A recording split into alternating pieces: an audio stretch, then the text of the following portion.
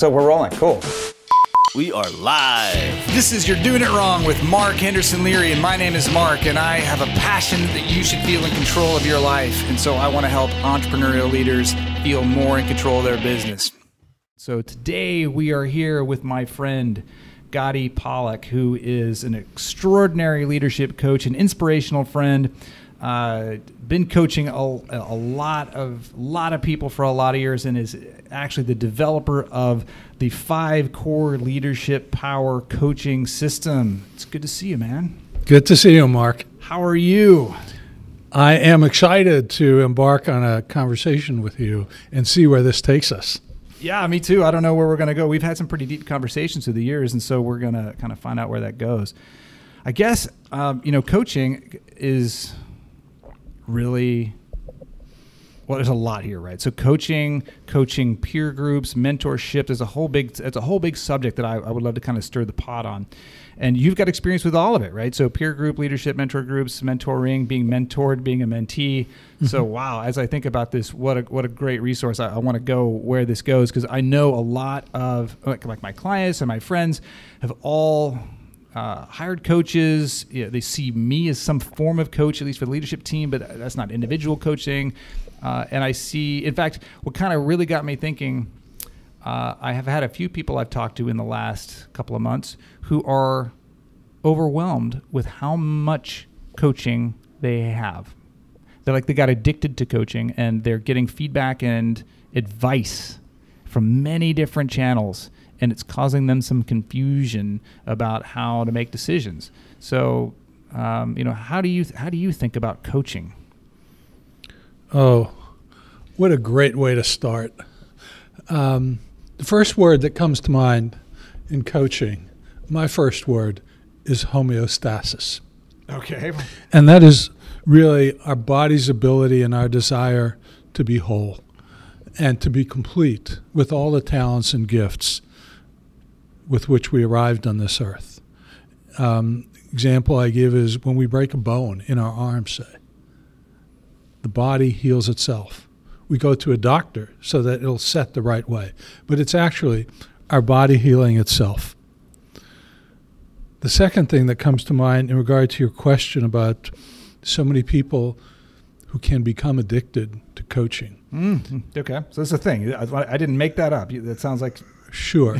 For high achievers, and I love working with high achievers who have overcome some form of adversity, of challenge, of trauma in their backgrounds, people who are really, really driven to achieve all they can be and create businesses and create organizations and impact the world in a significant way for the better.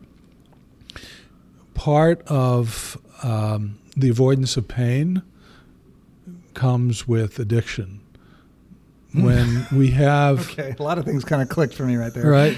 When we have an inner pain that is unresolved, that we become numb to, our body gives up hope of releasing the pain and searches for ways of applying balm to the wound, of solving the pain of it. And that becomes addictive behavior. And that could become any behavior. It doesn't just have to be sex, money, alcohol, or drugs. Sure. It could be work. Yeah. It could be exercise. It could be coaching. And God, that's so... I just want to pause on that, because that sounds kind of obvious when I look back at this, but I just was surprised to suddenly see something that is sort of labeled clearly as the way to fix stuff, for many people may be the way to hide the stuff they need to fix. Anything could be a way of avoiding something that at some point our bodies decided is too much for us to handle. So the third thought that I have about coaching is that if you look at the human body, our eyes look out. We can see everybody else's faults. We can see their strengths. We can see what we would do. We could see where they struggle, why they struggle. What we don't see is ourselves, because our eyes look out. They don't look inwards. Right. And to me, the whole nature of how as humans we're wired biologically to connect for our survival. In other words, having friends, having relationships is an innate need, a survival need. And part of that need, I think, is to know ourselves through how we reflect back to others. And so there is a need for connection in order to achieve our full potential. The fourth thing I would say is finding the balance. In my own life, I know that I have struggled my entire life with issues that I tried to solve on my own for decades and failed. And it was only when I found a coach who understood my history and had traversed a similar path that I was able to break through. So there's no doubt to me that coaching is in the context of human relationships, helps us see the things that we're blind to about ourselves. The fifth thing I would then say is it's incumbent upon us as humans to balance the homeostasis. What do we know innately, our instincts that come from inside that nobody else can tell us? And when do I need to take input from others about data that I'm missing? So that internal voice, are you referring to just things we know about ourselves, or is deeper, like what Jack Canfield would call the inner whisper? I think it's the inner whisper. Okay. And we're talking now. We have microphones to amplify, right? Yeah. There's the outer voice that helps us see the things we can't see. And I think our job as humans for achieving maximum potential is knowing when to balance the inner whisper and the outer voice. Because, I mean, I want to kind of, for people who might not know that concept, I coach a lot of people to understand that their life is their own destiny. And when you're, especially startups or somebody who is feeling in the presence of other wisdom, other people who know more and have more experience, they tend to kind of give up a little of their own autonomy and sort of. And I see people struggle with like, hey, I got this really smart, very experienced person telling me to do something, and something doesn't feel right. You know, help me. How do I decide? And I say, look, you got to live with the outcome here, not them. Your path, your life. You go with what works and feels for you, and learn to respect your inner whisper, your inner voice about, you know, even if this is the wrong path, you're going to pay the check, not them. So be plugged into that, and it's not easy to tune in to your own guts. Commitment to your own path. Absolutely. And if there were points it might have been too painful to tune into our inner wisdom, our inner voice, and we might have avoided it. And that becomes disassociation. And then we are constantly seeking external stimuli that will produce a feeling of well-being within. So that balance, knowing when do I need external data to complete what I'm missing? When do I listen to the external voice? And when do I reach the point where I have heard enough? I need some time for contemplation, for reflection, for being with that inner voice and hear what that inner voice is telling me about all the data I've taken in from everybody.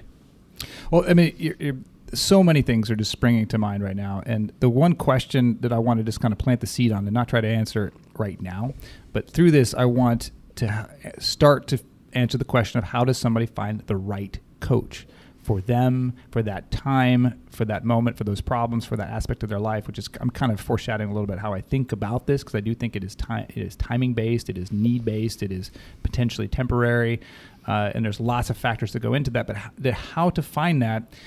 And the precursor to that is that for anybody who is not aware of what the standard, that's a terrible word, of the most common definition I hear about coaching has to do with this idea of self-discovery of the person being coached. There's this idea of it's not your journey, it's their journey. You're helping them figure out what it is. You're helping them discover their own journey, which is interesting. And I'm comfortable with it, having heard about it this way for so long and trying to pursue it. But there's also the more everyday version of coach. It's Bill Belichick, Greg Popovich. These people are not seeking the inner wisdom of their players. They are saying, no, slow down, go faster, look behind you. Your left foot is turned too far to the right. And they're hands-on, and there's a path. There's a vision they're bringing to the table.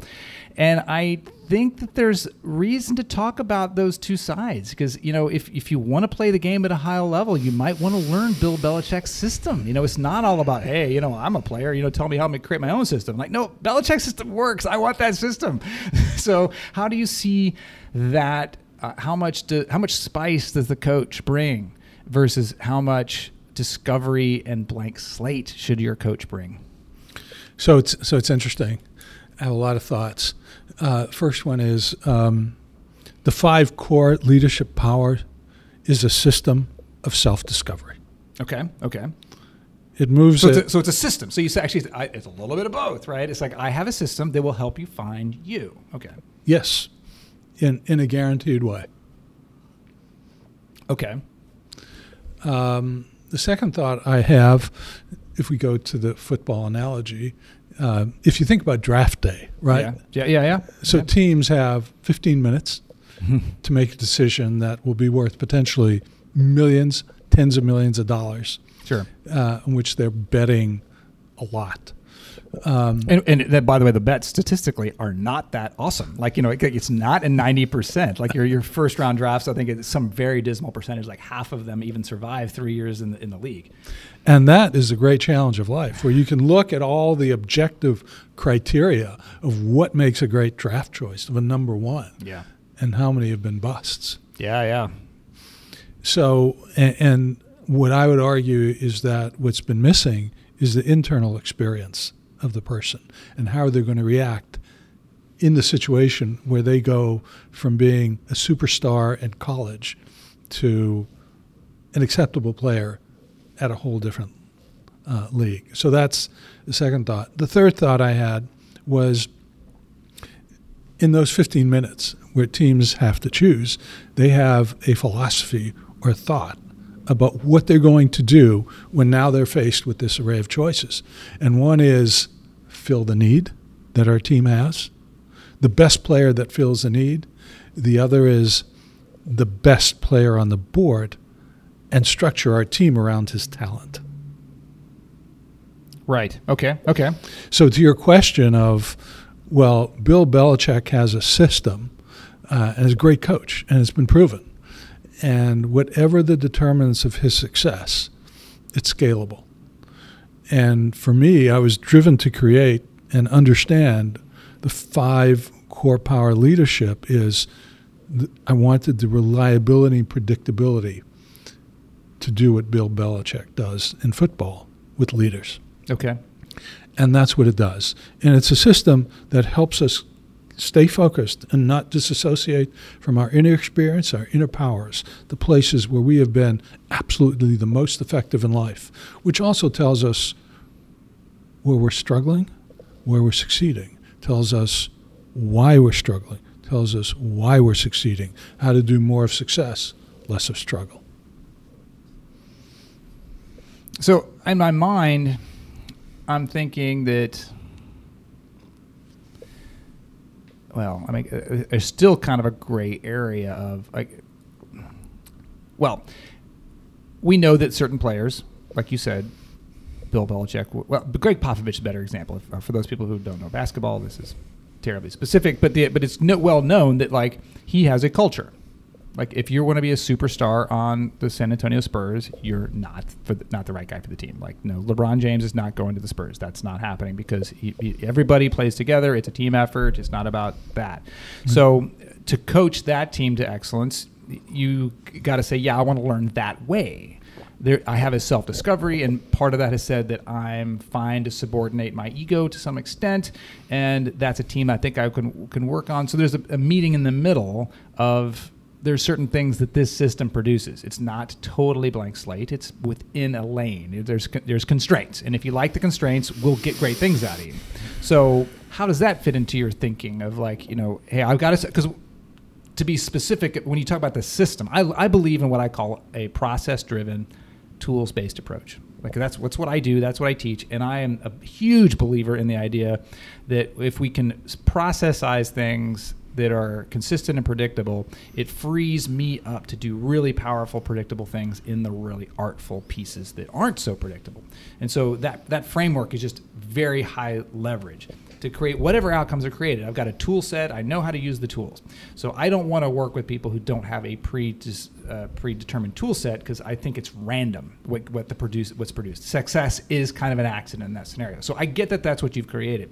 But is there something in your system that says, like, here are some reasons why people might want my system versus why people might not want my system?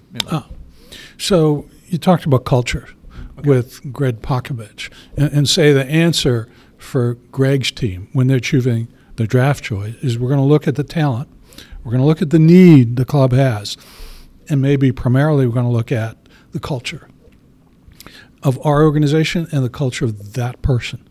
And when those two cultures mesh, the individual and the organization, rather than having friction, you have an extra energy and extra leverage, and that's where the value is created, because you take multiple people, it creates a team that has more power than the individuals, because the cultures are aligned and working together. So, I mean, that's a core values thing. So that's a cultural thing. Every company I work with, they've got to get clear on what their core values are, what the culture needs to be like. So I guess I've never thought about it in terms of, which I don't know why, coaching has to have the same elements. There's a core value concept going into this, because I guess where I'm reacting is that every coaching book I've read is like this blank slate approach. And I'm like, yeah, that's cool. Except that people sometimes want a nudge. They're like, I don't want blank. Like, I have a specific thing, and I don't want. We are highly competitive. I'm highly individualistic, or I'm highly team oriented, and I do think there is this idea of what's the backdrop, what's the context. Maybe there is clear, because coaching is about discovery. I think it is not about dictation. That could be a leadership attribute. That could be visionary. That could be direction. But coaching is about asking better questions, either metaphorically or literally, about what are the obstacles, what is going on, what don't I know. But I do think that there is a portion of the formula that is, what aren't we going to challenge? What is an assumption going into this conversation that we're not going to talk a lot about, but if we don't agree on, is going to create conflict? Yeah, so for me, the culture of people that I work best with, where this system yields the highest results consistently, is people who have overcome challenges in life and have reached a point where they are willing to look internally. They're no longer satisfied by external success, by the car, the company, money. That's not enough for them. They've started to recognize that the answer lies within, but they don't know the pathway. And they're looking for a guide of somebody who has explored and has found power and value that way. I just think, I want to make this as tangible as possible. We're getting into stuff I love. It could be a little bit theoretical sounding. When you go find a coach, which I've done multiple times, and wow, how different is a coach from the next one? And so many, it's self-described coaches, self-prescribed, self-constructed. And many people show up with hey, people told me I was good at coaching, so I've been doing it ever since. Okay, is that a resume? Maybe. It doesn't sound predictable. And then other people, they have follow a specific methodology, and then pricing. And I did some research at one point about an individual coach. There was one guy who was a nice book, reputation, hangs out with very well-known people, and is a mastermind group with people whose names you would know. And this person charges $15,000 a quarter. And so, that's real. And to me, that's almost part of the sales pitch. Like, if, $15,000 a quarter, that guy better be good. But I don't really know, what's he doing again? Helping me be better? What's my better? Because the coaching philosophy is sort of well, you decide what's better. If you're going to transform your world, can you put a price on that? Well, no, I can't. But maybe there's can we get somewhat tangible about what the context? Are we trying to transform financially? Are we trying to transform leadership-wise? Are we trying to transform my family life? Are there some things we should share in common belief-wise, like how we transform? Is there a religious aspect to what we do, which is not talked about very much? I think that would be a very fair question. So, in tangible terms, what do you see that's differences? When somebody's looking for a coach, what are the questions they should be asking about what do you believe? Sure. Great questions, because it's so personal and it's so hard to know, and we're doing so much on faith. And if we've had coaches and it's not worked out, or this is our first coach that we're looking for, we're going into the unknown. The first principle comes back to homeostasis. Like, we know we need to be comfortable with that situation. So I'd sit down and talk to a coach and see how I feel at the end of the conversation, number one, and trust my instinct. So the homeostasis, that's essentially saying we're here having a conversation with a coach for a reason. Right. Something said today's the day. We put it on our list. We said I need to find a coach. It wasn't probably just that friends suggested we did it. It was friends suggest and things all the time. And for somehow this one made it to the list. And I'm talking with somebody. Something needs to be repaired, fixed, enhanced, or created. The second question I would ask is, what is the number one problem that I'm trying to solve? Why am I talking to this coach? What am I not achieving on my own that I feel I could achieve? What problem am I dealing with unsuccessfully or avoiding, with which I'd like the help of a coach? Okay. I need to know that before I talk to anybody. I need to know what problem I'm trying to solve. Okay, so that sounds actually confusing to me, because so much of coaching is sort of like trying to unwind that, I think. And because I've even had conversations, I mean, what I do is coaching on a different level. So I spoke with I work with many different type of businesses, everything from from manufacturing to law firms. I spoke with an attorney, and this guy was a well-known litigator, and I said, "What do you want? Why would we embark on this process?" And I want to be the most well-known attorney. I want to be like all those people you know. And something in the conversation left me a little suspicious that this person might feel very accomplished and wanted to be more accomplished because they were competitive. And there's some triggers there. And basically the trigger is that once people check a lot of boxes, a lot of people do that now. Many people get to a spot in their life and they've actually done the things they thought they were going to do in their life. They've been married, they've got a nice house, their business is great, and they're kind of out of bucket list boxes, but they're still motivated to do something very different. Now these boxes, I mean, for me, I had a very small list of not that amazing boxes, and so they were all checked off pretty early. Some people have really hard ones, and they check them off really early. But so if you've checked off all your boxes, that might not mean, or if you're feeling like you haven't checked your boxes, you might have big boxes. But let's just say when the boxes start getting checked off, we start putting goals on our list from random places, from our peers, from people we compare ourselves to, and our friends. And so all that to say that I was wondering if the things he was suggesting weren't things that he borrowed from his peers. And I said basically what I just said to you. I said, what if those aren't your goals? What might your goals actually be? And he said, actually, I'd love to spend more time with my family. And I said, that's not very sexy, but it's a lot more believable. Now, how hard are you willing to work for that? I said, really hard. And so there's a lot of transformation to put a law firm into an entrepreneurial business approach. A lot of cost and time. And so that put it in perspective. Like, are they willing to build structure? Are they willing to pay the price? And he is. So that's what they're doing. Yeah, I do think that oftentimes we start off, as you describe, with a superficial exterior level of, I want the things. Well, what do I want? Well, the things my friends have. Right. And then when challenged, as you did, to go deeper, they'll tell you something that they actually want that may not sound that sexy. Right. But it's real because it comes from the inside. That's where you start working. And I would then get clarity on that and interview coaches.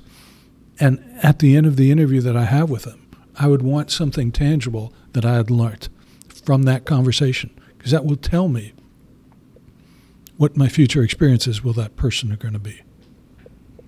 Yeah, I think to me, that's what I want from coaching.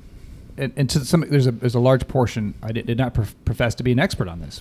I have experienced coaching on many levels from you and from other people, and so I believe I understand what coaching is about. But it is really what I want is somebody to see something about me that I couldn't see, and I do find for myself that I'm a tough nut to crack. Like, A lot of people, like very few people, can see many things about me that I don't already know.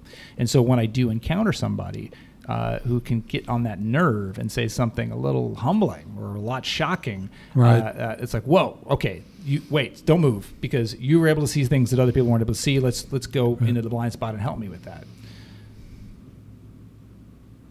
That's what I think coaching is about, being able to get something that just couldn't get from myself right. in the conversation. And so I guess the real question is, when you can improve all parts of your life with infinite possibility, because a coach, any good coach, is going to be able to speak into the infinite possibility.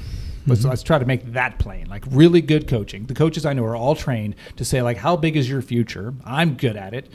And that's sort of priceless. Whatever we're talking about is priceless in the future. And so if you talk to 5 coaches and they're all good, the odds are really high that they're all going to get you excited about something really big and limitless. And you're going to have to ask yourself the question, like, which facet of that diamond am I going to go after? Because I can't and shouldn't do them all.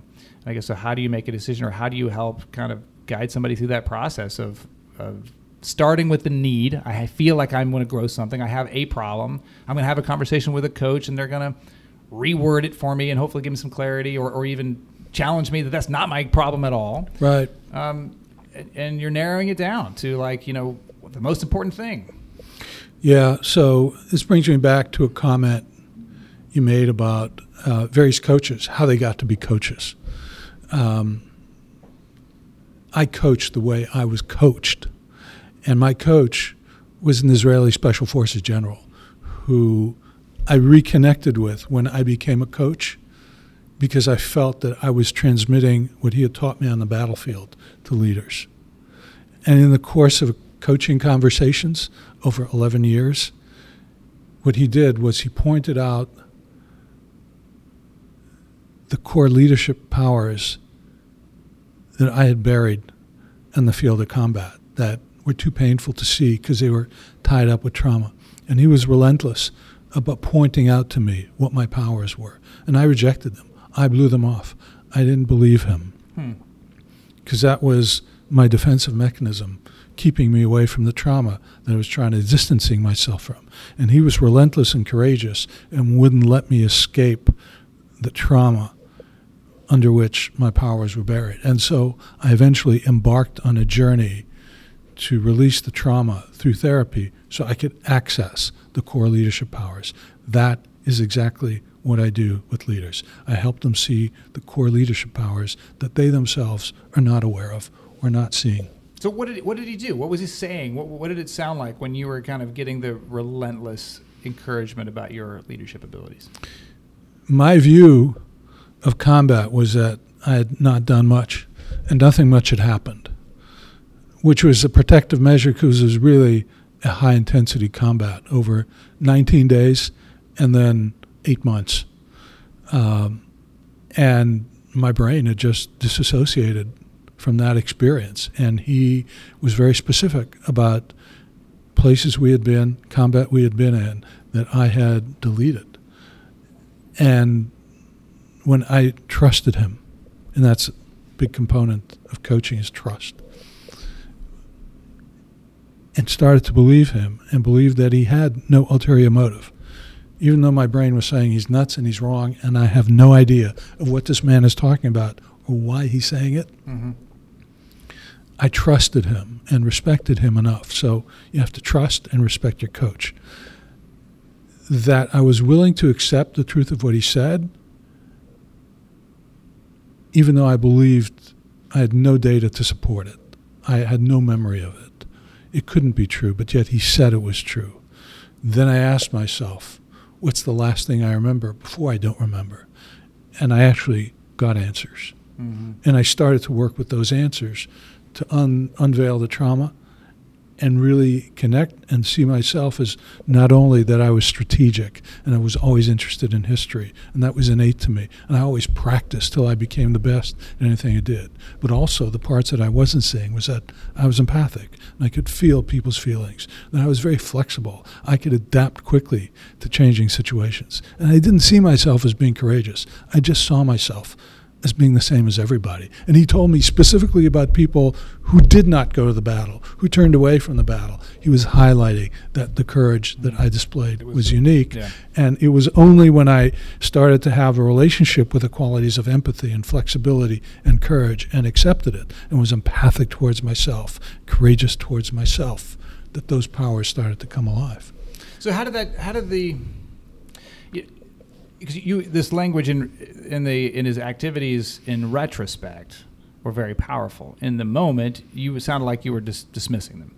Exactly. And now down the line, you've become, in the past from now, but in the future from then, you are realizing that there's something unanswered and something's not quite right, and you need to repair that.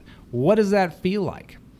It felt to me like I was drawn to him. Okay. I was drawn to speak to him. I, in my mind, was making a connection between being a chair at Vistage and coaching leaders and an experience I'd had in the battlefield. It took me 11 years of coaching and therapy. So you were drawn to him years after you were in the battlefield with him? Correct. Okay. I felt that whatever, even though logically I had a good life and everything was good, there was something incomplete that was somehow related to him. I had enough of that sense. So I was drawn to him to have the conversations. Okay, so just for people who don't know, Vistage is a group that you're a chair for Vistage as well, and so you help facilitate a peer group, which is different than mentorship and coaching. It's people who are there's different groups, but we'll just say they're leaders, usually CEOs, but there are other groups who are peers of similar sized businesses with similar sized challenges or similar challenges, right. And you facilitate them through that, so that's a different part of this. But in your journey of helping people become better leaders, something is causing you to want to raise your game and solve for something that you feel is holding you back from being your best. And this starts drawing you back to your history of being in battle. Exactly. So when I have that need and I'm talking to a coach, and I'm talking to a coach because I have a need. I have a sense that perhaps I can't put into words. Perhaps I'm in denial about it to some level, but I'm drawn to get better, to feel, to overcome, to do something in a more effective way than I have in the past, to confront something that I'm avoiding. Okay. So how did that unfold? It was really a remarkable story in which about 5 years into our conversations, he specifically told me about specific combat-related events that I was then confronted with. I have no memory. The man claims that I was there. He's firm about it, and he's telling me that I deleted it. I accepted that, and I started to question myself about, okay, so what's the last thing I remember before I don't remember anything? I accepted the fact that I don't remember rather than saying it never happened. I shifted. And that's when I was a coach of my own with a peer group of chairs about building my practice and getting better based on my own unique contribution in history, that the coach suggested that I get therapy. And I resisted that because I didn't live under a bridge. I didn't have any trauma. I'd raised a family. I'd run a business. I didn't see myself as being traumatized in any way, shape, or form. Yeah, absolutely. But again, I respected the coach because she had had a history of overcoming trauma, and she eventually convinced me. And then I did go to therapy. And I did have that image of a burnt-out bus on the battlefield. That was the last thing I remember before I don't remember, because I accepted that I don't remember. And I also accepted that I didn't remember for a reason. So rather than forcing myself to remember something that I was unwilling to remember, I accommodated myself, and I was loving to myself and caring to myself, respecting to myself by saying, so what's the last thing I remember before I don't remember? Mm-hmm. And amazingly enough, our brains have all this terabytes of data that if we ask it with a specific information, with a specific question, and a true desire to understand, it will give us an answer. And my brain gave me the answer in the form of an image, which I then took to a therapist that then unfolded a whole series of events and using very powerful methodologies, some that I learned in therapy and many that I found on my own, reading over 200 books, in which I was actually able to understand that the trauma is held and encoded in our vagus nerve and that we can release it and be access to all our leadership powers, all of them, and then have that sense of achievement and fulfillment and completion, and that there's something, I'm in good shape, but there's something missing, right? That was my feeling. I'm in good shape. I don't have a problem. There's just something missing I'd like to get my arms around. And so I started working with my coach during that period because she approached me. She had worked with other chairs. So I had trust and credibility in her because I had seen her work with other people who I had seen become better. So that, I think, is another coach. If the coach that you're working with, that you have external evidence, that you have seen people you know become better, I don't think there's anything more powerful than that. So I trusted her and was open to her approach. And that's a big takeaway for me. That it's really about what part. I don't think there's enough dimension and depth we could put on what that trust looks like.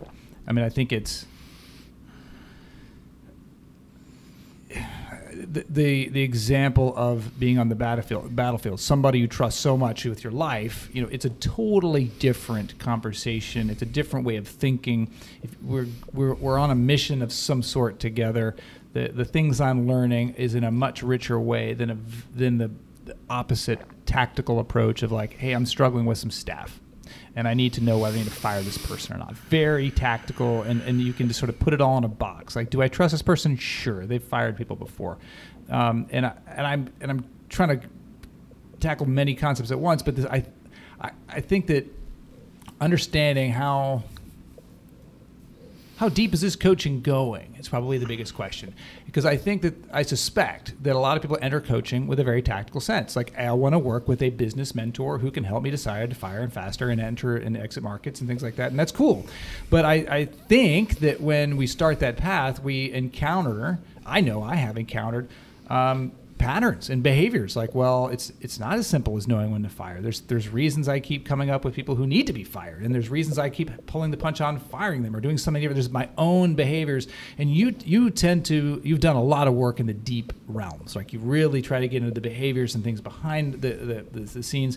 And so how do you see that continuum working together of sort of like, hey, you want to do a little coaching. What does that mean to you? Oh, I'd like to be a slightly better leader. I'd like to sell a little more. I'd like to be a little stronger in front of my staff. I'd like to make some better strategic decisions. Well, that sounds very reasonable. And we might have to. That's not what I would say. I would say why. Why do you want to be better in front of your staff? Okay. So how does that? Do you find people who say, like, why are we going there? I wanted to know just to fire this person, or do they generally get it? And 90% of the time, you really say, I'm glad we started with this very reasonable conversation, and we're going to go a long way from where you started. I think many people, like myself, approach a coach with a specific problem.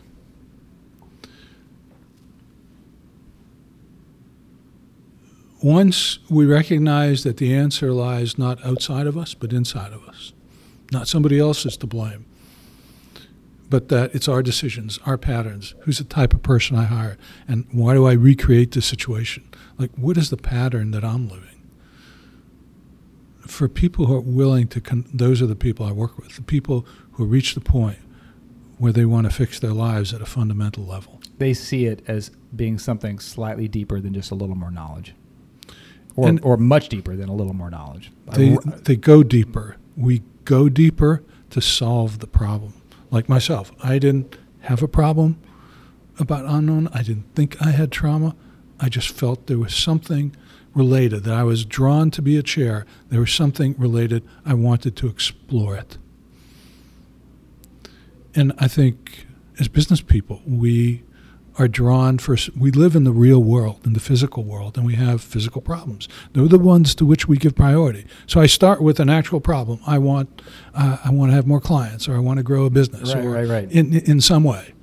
And on that journey, as we discover, well, why don't I have the clients that I feel I'm capable of? And then what are the behaviors that I'm engaging in? And then how can I change those behaviors so to create a better life and achieve the goals for which I set?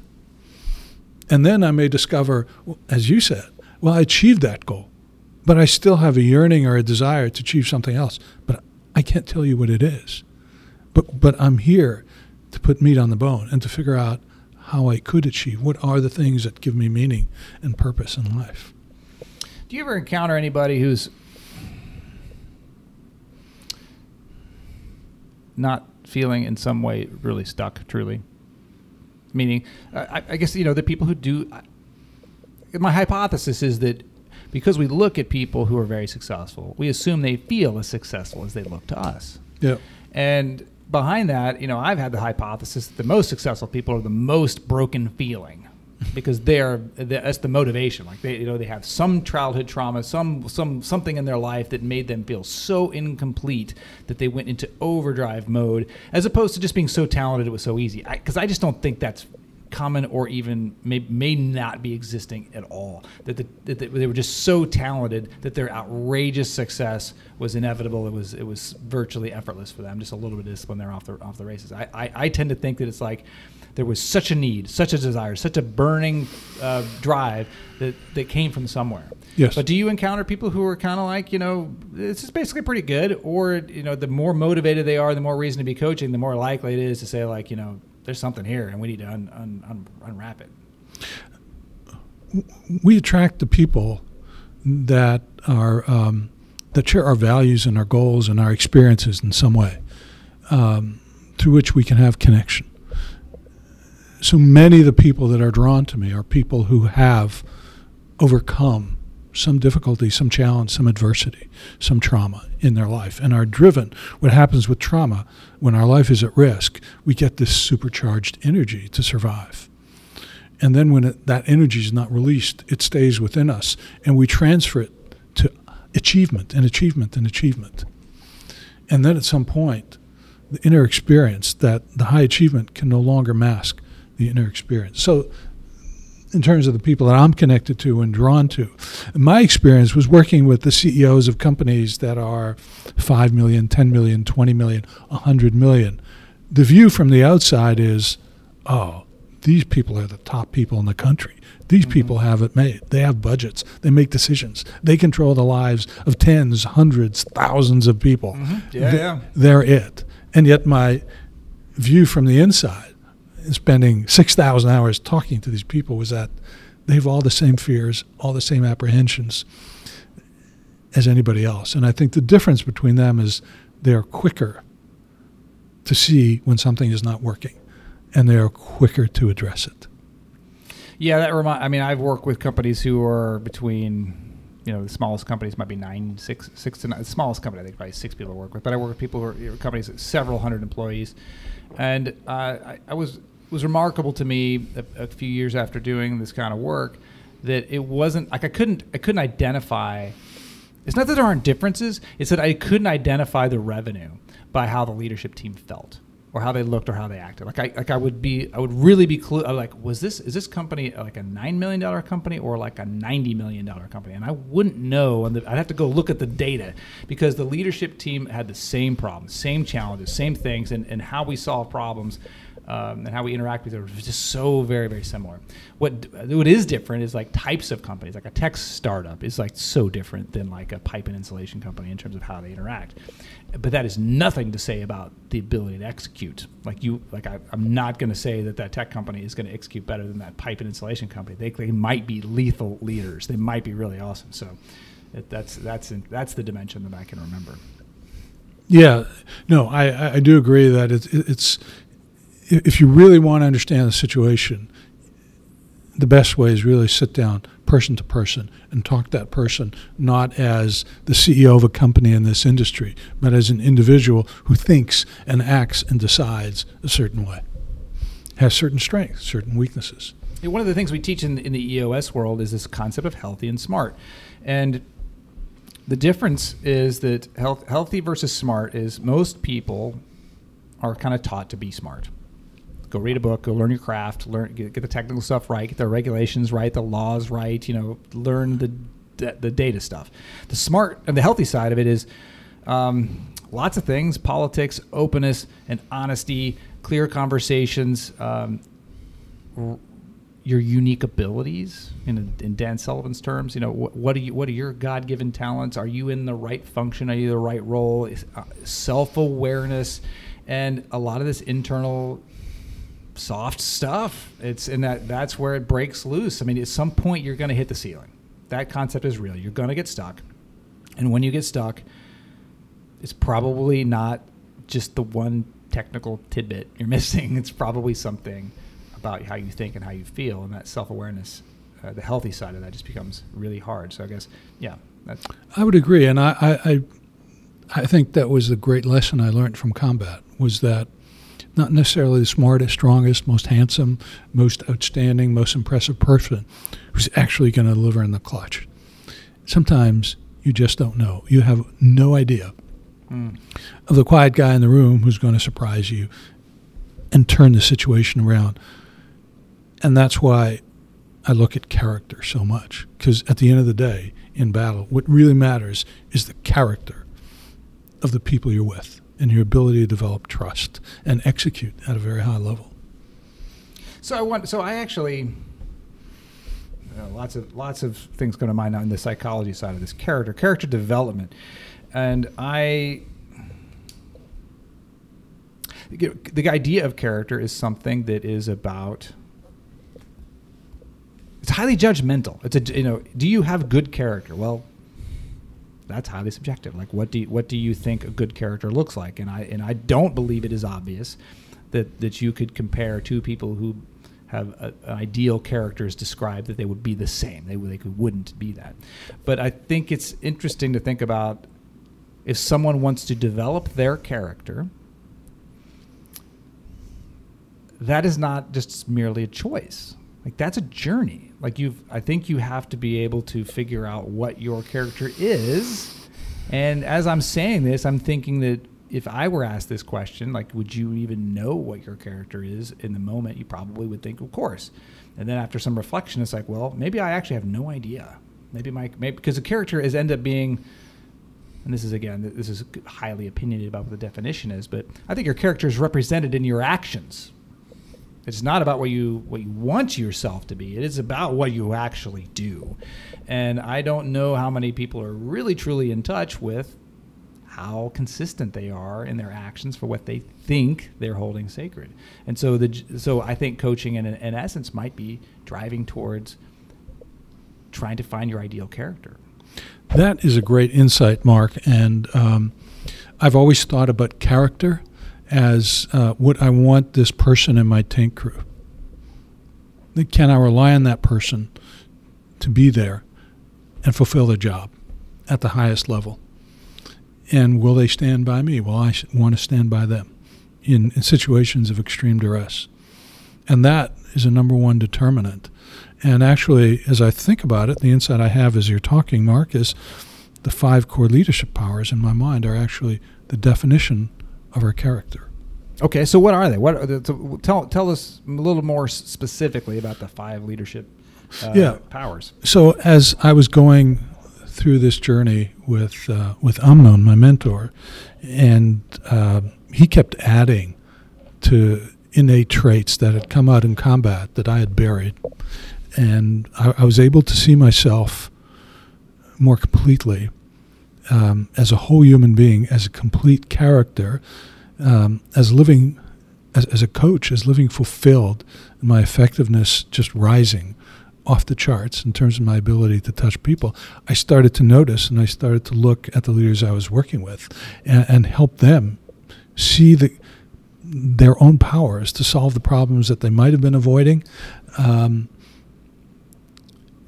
And so I just found very different combination of powers that people sometimes were not aware of, and it just ranges. It's literally, there are hundreds of them. Okay, so the 5 are your 5. These and there are hundreds are my 5. Okay. Some of them, just to give you an example, say, like some of the people I think about well, let's talk about you, Mark, since we're here. All right, let's do it. So it's just you and me in here. No one's listening. Yeah, so we're just kind of top of mind, stream of consciousness. So, like, what I know about you, Mark, is number one. The number one thing that comes, and this is really a question of evolution and conversation and give and take. And the way we know that we've really hit the 5 core leadership powers is that there is, or power by power, there's a physiological response. People get centered, or they get emotional. Okay. They're really focused. There's really, you're really talking to the absolute core of the person. So for you, I know that you're curious. You read books, you go to lectures, you learn, you are driven to learn, you look for coaches, you look for peer groups. You're constantly evolving to the next highest, best use of who you are. So I see you as just driven to nothing will stop you from evolving to the next level. So I see the strong drive. The next thing I really see about you is you're really smart, Mark. You're one of the smartest people I know. Like intelligence, and I've watched you over the years as the intelligence has focused on what I call outer intelligence, the knowledge, facts, data, books, all that information, as your journey, as you started to focus inward. So you also have a great depth to you. Thank you. So that would be an example of how I'd start a conversation. And those are my observations. What really matters is the physiological state of the person responding. And that tells us, it's kind of like radar. Does that tell us, have we hit that ping? Is this the core of who the person is? So those resonate. You know, I hesitate to get too close to the smart, because there's ego and you know, that's wrapped up in that. But certainly the driven side of that, I think that's a relatively safe place to talk. Yeah, I'm obsessed with the next thing, whatever that is, and the grow or die mentality is something that I believe is an asset for me. It's certainly, my brand is built around that, and that's part of how I deliver value to my world.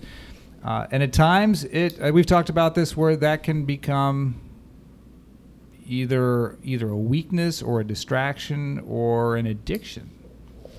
All of them can become. In my 5 core leadership power system, all of them, the search in life is for the balance point, is where I'm at maximum power, but I haven't overused one power to the extent of another. When I move into addiction, is I'm overusing a power, like I would overthink, I would over-strategize, right, when I was too stressed out. And I couldn't access empathy. Well, how am I feeling about this situation? And I would just stay thinking. So strategy and seeing the big picture and how complex things interact is a great part of my strength under stress. When we're not aware of all our characters, we'll overuse one or two, and then they become addictive. Yeah, so how does somebody identify that? You know, I guess I'm thinking about people who are, you know, stuck in some form of leadership ceiling. Yes. And they're trying to say, because I think the conversation started with, you got to know there's a problem. What are you trying to solve for? So you're stuck. You're a leader. You're like, or maybe not even stuck. You're frustrated. It's probably not even clearly defined as stuck. You know, you're like, I want more, and I've wanted more for a while, and I'm trying to get a sense, because I'm starting my own journey, of what do I need, and identifying the difference between a strength that's gone too far. Visionaries do that all the time. The visionaries I work with, they're taking a bigger and bigger bite of the future, and what fuels that organization are all their 20 ideas every single week or every single day in some cases, and then 19 of them are not useful today, and they just feel like a failure because they feel like they're wasting the time of the organization. They're distracting people. They're getting into arguments with their best leaders, and they're wrestling ideas to the ground, and they lose sight of the one thing that they brought to the table that was worth it all. And they can't get around this idea that, like, that was enough. Like that one idea and your vision that fuels the organization, and to get that one, you had to kind of fight through 19. But they still feel like there's something missing. How do they get them? So what's the thought process? How do you coach? How do you guide somebody to start thinking? Sure. So here we are. We start with the frustration. The frustration that I'm at this situation. Say your example we brought with a great visionary who started a company, but now can't stop visioning and is now creating chaos in his company. Yeah. The biggest threat to a visionary's amazing idea is their next amazing idea. Right. So in that case, and then that person, as you said, gets into conflict and it creates chaos. And now it started with a pure, beautiful vision, but it ends up with conflict and lack of execution. Yeah, for sure. I mean, right. Yeah. So that inner frustration that person has is a reflection of the fact that they have leadership powers that are not fully expressed. They're trying to express it through one at the expense of others. So, for example, say, if that person had a quality of empathy that they could then discover, they could modulate the visioning with empathy for the people who need to execute it. And they could then stay in the visioning part, but they could build up their empathy, communication skills so that they could inspire people to fill the vision. Okay, so I've heard you just talk about this, and I want to make this somewhat tangible to these to people listening, and maybe so I'm clear on it. That what you said is not the same thing as fix your weaknesses. It is find your complementary strength. Yes. So you have a natural ability to do one thing, and you have something else you can also tap into that will work when that first thing doesn't work. That is not the same thing as doing the opposite of the first thing, because that. So you need to have your access to your 5 primary colors of your abilities, and some will counteract others in a way, and you should know what your 5 are because you can use them. You're not trying to be somebody else. That's the difference. You're frustrated. The frustration is a sign that you have that other power, but it's not being activated. Yeah. And what you just said is the greatest insight into the nature of the work and the nature almost of life. That one of the people I was coaching reflected back to me was, we all go through life thinking that our problems are our problems, that our problems are our weaknesses, what we're not good enough. And if we could just get better enough at those, Right. then we'd have a great life and we'd achieve everything we want and our companies would run great. Everything would go smoothly. It would be us on our best day forever. Right. And the inside of what I'm saying is our problem is not the weaknesses that we have. It's the powers that we overuse that, in a sense, we're addicted to. Well, and I hate the word balance because I feel like it creates this unrealistic expectation that our lives are kind of like the same formula every day, every month. And I'm a big believer in the power or the concept of seasons, and I think I'm borrowing that from Rory Vaden. Actually, he talks about this in his books that balance is not real. That there's seasons, and that you got a recipe. And I use talk about this all the time. Like if you want to make a cake. And you put flour and sugar and those ingredients in place, and somebody says, sugar tastes good. Let's put some more sugar in there. And you keep putting more sugar and more sugar and more sugar, and eventually you've got 100% sugar. That's not a cake.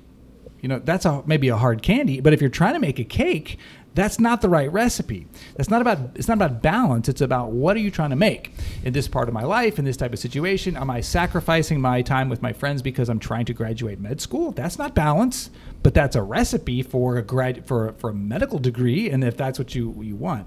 So understanding how those things all fit together. So I don't want balance, but it's understanding about when you got something that's woefully out of balance. Like there's a problem coming. How do you counteract that with tools that are accessible to you, not somebody else's tools, like a skill you've got? Yes, and these leadership, for example, your curiosity, your ambition, your drive, your intelligence are innate to you. They're always there. Your form of intelligence is yours. There are other smart people out in the world, but none of them smart the way you're smart. And you have to connect fully with the smartness and the drive and the ambition that is yours, and activating the powers that you're not activating to create the balance so that the recipe, I believe that all of us are created with a recipe inside, except we're born without a recipe book. Yeah. The journey of life is to find that recipe so that our life is the maximum internal harmony, so we're creating the maximum impact outside. And what I love about that is that, there's the sort of the blank conventional wisdom, weak on your strengths. There's the evolved wisdom, which comes from things like the Clifton Strengths Finder and that idea of work on your strength attributes and build those up. And I like kind of where that is, but there's a lot of people who take issue with that. And my experience has been that there's somewhere in between, because I think the strengths approach at face value makes it seem like you just sort of forget about the things you're bad at, and you just only do the things you're good at. And I don't think there's a recipe for what we talked about, this sort of nuanced counteraction of negative side effects. And I think there's some research to support this, but I can't reference it right now, so I can't give credit to where it's due. But what we find is that when we have clear aims and clear objectives that our strengths play to, there will be obstacles. And then it involves us doing hard work. And we're going to have to navigate past our own personal weaknesses, our own personal obstacles. And it's not all about, I'm terrible at talking to people, so I guess I'm just not going to talk to people. Like, well, if your objectives and your strengths line you up to an objective that involves talking to people, like, doing a podcast or being on stage or writing a book and doing a tour or leading people or managing people, and you may not be great at managing people by talking to them, but you can manage people by data and objectives, well, you're going to have to figure out how to counteract, and you're going to have to do some hard work on how to talk to people well enough, and you're going to have to maybe discover what your leadership abilities actually are that help you do the very best job at talking to people. And it's not about, it's like, I'm going to be the best talking to people person. It's that I'm going to put the recipe together with ingredients I've got that will get me what I want. So let's reframe that. I'm not good at talking to people, say. Yeah, it was a random thing, so hopefully that's not a terrible metaphor. We'll see how it works. It's just a great metaphor. So the impact of saying that as a judgment that then blocks off any possibility of change. So I'm now, when I start whatever growth I want to have from that position of I'm not good at talking at people, I'm foreclosing any growth in talking to people because I've said I'm not good at it. Yeah. The reframe is, I was not effective or successful or happy communicating in a specific circumstance. That's true. That's an accurate statement. What can I learn about that circumstance that perhaps caused that ineffectiveness? It's possible that I may be a better communicator than I think when I reframe the experience from the experience defines me as a poor communicator forever and ever and ever in my mind. The instruction to my brain I've just sent is, don't bother trying to communicate to anybody, ever, because you're horrible and you're just going to feel terrible. And the brain's job is to keep you alive and feeling feeling good about ourselves. So I think the reframe that's accurate opens up possibilities, because sometimes we don't know if we're a good communicator or not, or where communication ranks in our 5 core leadership powers. Is empathy? Is it courage? Is it curiosity? Is it the intelligence? Is it the persistentness? Is it the ability to inspire people? What is it? Well, making that as tangible as possible, my own personal experience was, I had run my business for many years, and I had other business leaders I was interacting with and people who worked for me, and just interactions where I discovered that sometimes it didn't work. Like, I felt like I was good enough to be doing it, and I discovered that there were certain people that just didn't work. And so my first belief around that came to be that, well, some people I click with and some people I don't. So at least there's some optimism that I can do it, but I'm thinking there's a dark spot where, the sun doesn't shine, and I'm just going to have to accept that that's not where that goes. And then I found a coach who said, oh, by the way, you are a very good intellectual communicator, and you are a horrible emotional communicator. And that may sound, like no big deal, but before that conversation, I had never divided the two up. And I thought I was an amazing communicator, unspecified. And now that she had specified and ranked me high on one area and really low, because she later went on to say she thought I was one of the worst she had ever encountered. And so that cut me deeply. Suddenly I had I had an experience with that. Now, so that really was humbling. And so I thought, well, what does that mean? Now I've got a whole new journey. What does emotional communication mean? And what I learned from that was I was not aware of my own emotions in communication sometimes.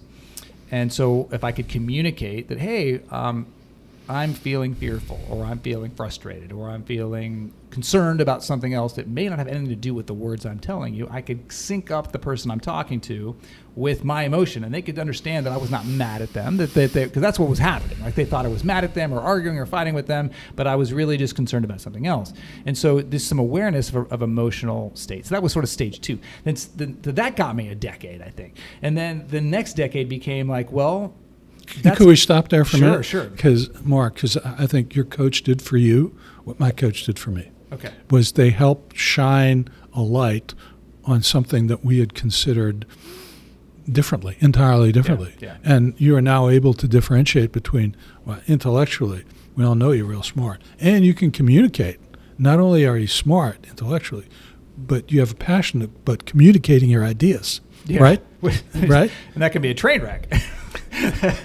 Well, it's very complex. Yeah. Because you manage an amazing amount of complexity, right? So communication is matching our style and way to the other person's so they can hear it. And you had this tremendous insight. Hey, I'm great at this type of communication, not so good at this. What does that tell me? That was one important step on your journey. Yeah. And discovering that. So that, as you say, you could then become a better emotional communicator. Right. And I guess I'll even, to kind of underscore that point, I realize I said it kind of flippantly. That was a decade. And the way I meant it was sort of like, it was a decade again before I learned something even more transformative. But to re-say that, like, well, that was actually quite a lot. That was a lot to digest, just that one little tidbit. Like, what is emotional communication? Where do I see it everywhere? Am I self-aware in those? And I probably could have moved that along a lot faster with a different, better coach or whatever if I had pursued it. But it was still a long time of self-discovery and figuring out what it was a powerful insight. Yeah, it was. And so then the third iteration of, and that's where I'm at in the third iteration, and there's probably fourth or fifth coming down the line, but it starts to become like, well, I am a little more aware of some of my emotions, and maybe not as aware as I thought. Maybe anger, for example, is a secondary emotion, and there's other things like sadness, fear, disappointment that usually drive anger, and I haven't been all that aware of some of those. So asking myself some harder questions that don't have immediate answers, and understanding the root cause of, like, I do have a feeling of fear or anger or frustration, and I'm not sure why. Like, and suddenly it's not just a matter of awareness. It's like, wait, there's something here. Like, I'm getting angry, frustrated, maybe even disproportionately in this situation. It's not serving me. I'm not leading as well as I could. I would love to be cool and calm under pressure in that state, but I'm actually quite out of control. That's not great. I don't believe it's not serving me. Let's go down the path of back to these primary emotions, which are actually, and this can be very, very difficult stuff for leaders to start. A leader who's supposed to be strong, ask them, what are you afraid of? To just be vulnerable for a moment. I've actually, because I'm very used to this concept of vulnerability. Could we? You've said so much. You say some. Could we just? You brought something. Yeah. I'm kind of on a roll, so I'm going to write down a note because I want to bring back to this idea of vulnerability. Yes. So for me, because you talked about anger, my anger is not serving me as a leader in this point. The most outstanding thing that I saw about Amnon, my mentor in battle, was his calmness in battle.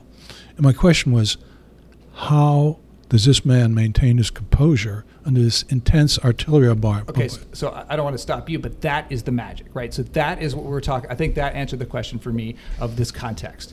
Like, why do you choose that guy as a coach? He's calm under pressure.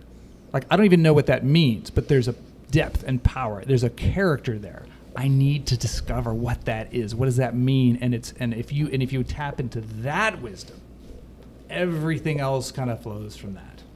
Brilliantly said. And that brought me back to him 30 years later. That stayed with me. How does he stay that cool? How could he achieve that much? How could he overcome such odds? How could he be so compassionate? How could he take care of everybody? How could he defeat an enemy force 10 times his size and be as cool as a cucumber? I need to understand that, and I need to understand that. That was a part of me that internally, even though logically I was saying, I have no problems, I have no trauma, I got through the war fine, that was the part of me that was saying, there's an internal lack of calm that I need, and I need to connect with him. So you saw the contrast. You were drawn to a light, and that began the journey of coaching yourself. Him coaching you, of getting to uncovering the dissonance. Exactly. How did he stay so calm? How was he such an inspiring leader? How could he rally people to stand firm even under the hell of a 45-minute nonstop artillery bombardment where our bodies were literally shaking involuntarily? What power of leadership did he possess? I need to know that. I don't want this to be a non sequitur and throw you off, so just ignore the question if it doesn't make sense. But how does vulnerability play into that? I was being vulnerable. Did he show vulnerability? Was vulnerability something you saw in him in some way? He showed humanity. He showed humility. He showed concern. He showed love, care for us as soldiers, not to waste our lives, not to send us into futile battles that he would not participate in. He cared for us. We cared for him. There was some sort of connection, human connection, that was essential in the greatest leader I'd ever seen. So the concept of vulnerability is very popular right now, and I believe in it, and I think I've taken a little bit of it wholesale, and I'm trying to reprocess. Because I've sat in, most of the time I say, if a leadership team, we're coming together, we want to be vulnerable and open. Like, I'm scared of the outcome, and I want to fight to win, and if you, to the extent that one leader in the room can be open and say, like, I'm scared too, we're in this together, that's cool. It brings the team together. But then from a leadership perspective, I leave the room. I go in front of the staff and the team. What does it look like to be vulnerable in front of them? Because I've had teams look at me like I'm nuts when I say, like, you got to be vulnerable in this room. And they're like, are you kidding me? That's weak. And I'm like, no, that's not weak. That's not what I mean. And so I'm not great with the language of explaining when and how and why. Great question. Vulnerability is a leadership tool to build trust.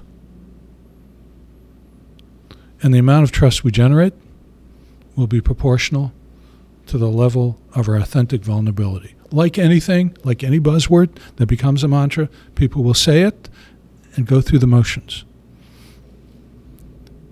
The real tool, the real purpose of it, the real purpose of leadership is for people to do things when we're not there, when we can't see them.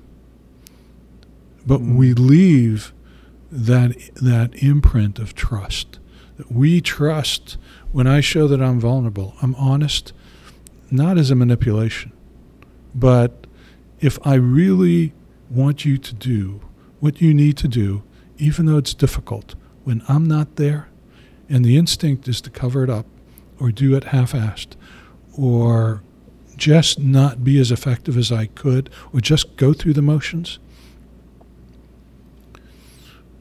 we do things for causes, for people that are greater than ourselves. What's the thing that's going to be greater than my own self-interest in the moment when I see I want to get out of this spot because it's too hot, or I don't want to do this job, or I want to finish I'll finish these, I'll stop working, it's 5 o'clock, the assignment is not done. Or am I going to stay till it's done because there's a higher cause I believe in, a person, a group, an organization, a leader who's real, who's given it all for me, I'm going to do no less. Yeah, it's in that realness. Patrick Lencioni talks about this in the 5 dysfunctions of a team, which I always teaching my clients about. The bottom layer of the foundation is trust. The opposite of trust is invulnerability. I think that tells a story. If trust comes from people saying, is that me? Was it me? Was it on me? I think it is me. It's on me. It's extreme ownership. It's Jocko Willink. It's like, it's on me. How about that? It's totally on me. I think that's the essence of what vulnerability is. And I think that the most vulnerable people are the strongest, which is different than this weakness of sitting duck vulnerability. Yeah, I think vulnerability is a tool to build trust. It's also it's a way of being real. And people know when people are being real or not. Most of our experiences are superficial and unreal, and we're not trusting of them. Yeah. What we really crave is real experiences with real people who are really authentic, and that's rare. And when we find that, we want to follow them. The contradiction, I think, comes from you have to be strong enough to be truly vulnerable. Like if you're really in bad shape, like you can't afford to be vulnerable. Like if you're just not in the right mindset, you don't have the capacity, like you are vulnerable. Somebody needs to take care of you. If you're a leader, you can't, in the leadership position, you have to be actually strong enough that when you let the guard down, there's still a lot of strength left, and you're like, let's be real. Let's show what real, and give people a sense that this is not a show. Right. I think in our mind sometimes there's an equation between invulnerability and strength. You can say anything to me. I'm not going to show an emotion. Right. I'm not going to be hurt. You can do anything to me. I'm strong. That proves that I'm not strong because I'm invulnerable. Yeah. And I think where our society has progressed to the point where we understand that that's not real, that kind of brittle strength can shatter in the moment of need. Yeah. What we're looking for is the real strength inside, underneath. That's why we're being vulnerable, to get to that real strength and be real, connect real relations that inspire people when we're not there.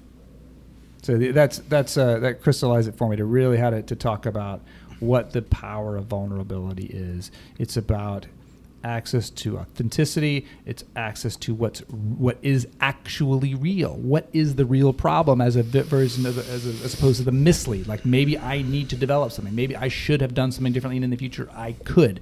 That's where the trust comes from. That there's nothing hidden, and that what remains is still great. And so it's that authenticity that we're trying to build. Well, that was a very powerful concept for me. That might be a good place to end. Is there anything you'd like to share in final thoughts? Mark, this has been fascinating. I had no idea where this was going to go when we started. Me either. That's how this works. But I know you, Mark. I had trust. I didn't know where it was going to go. I knew it was going to be a fascinating, interesting, interactive dialogue. It's been illuminating for me. I appreciate the opportunity. You can reach me at gadi.pollack. That's GADI.P as in Peter, OLLACK at Vistage. And don't worry. I'm sorry, I talked over you there. So we'll make sure I get this stuff in the show notes. So say your email address again, but we'll make sure that it's in the clickable in the notes. Sure. It's gadi.pollack at Vistage.com.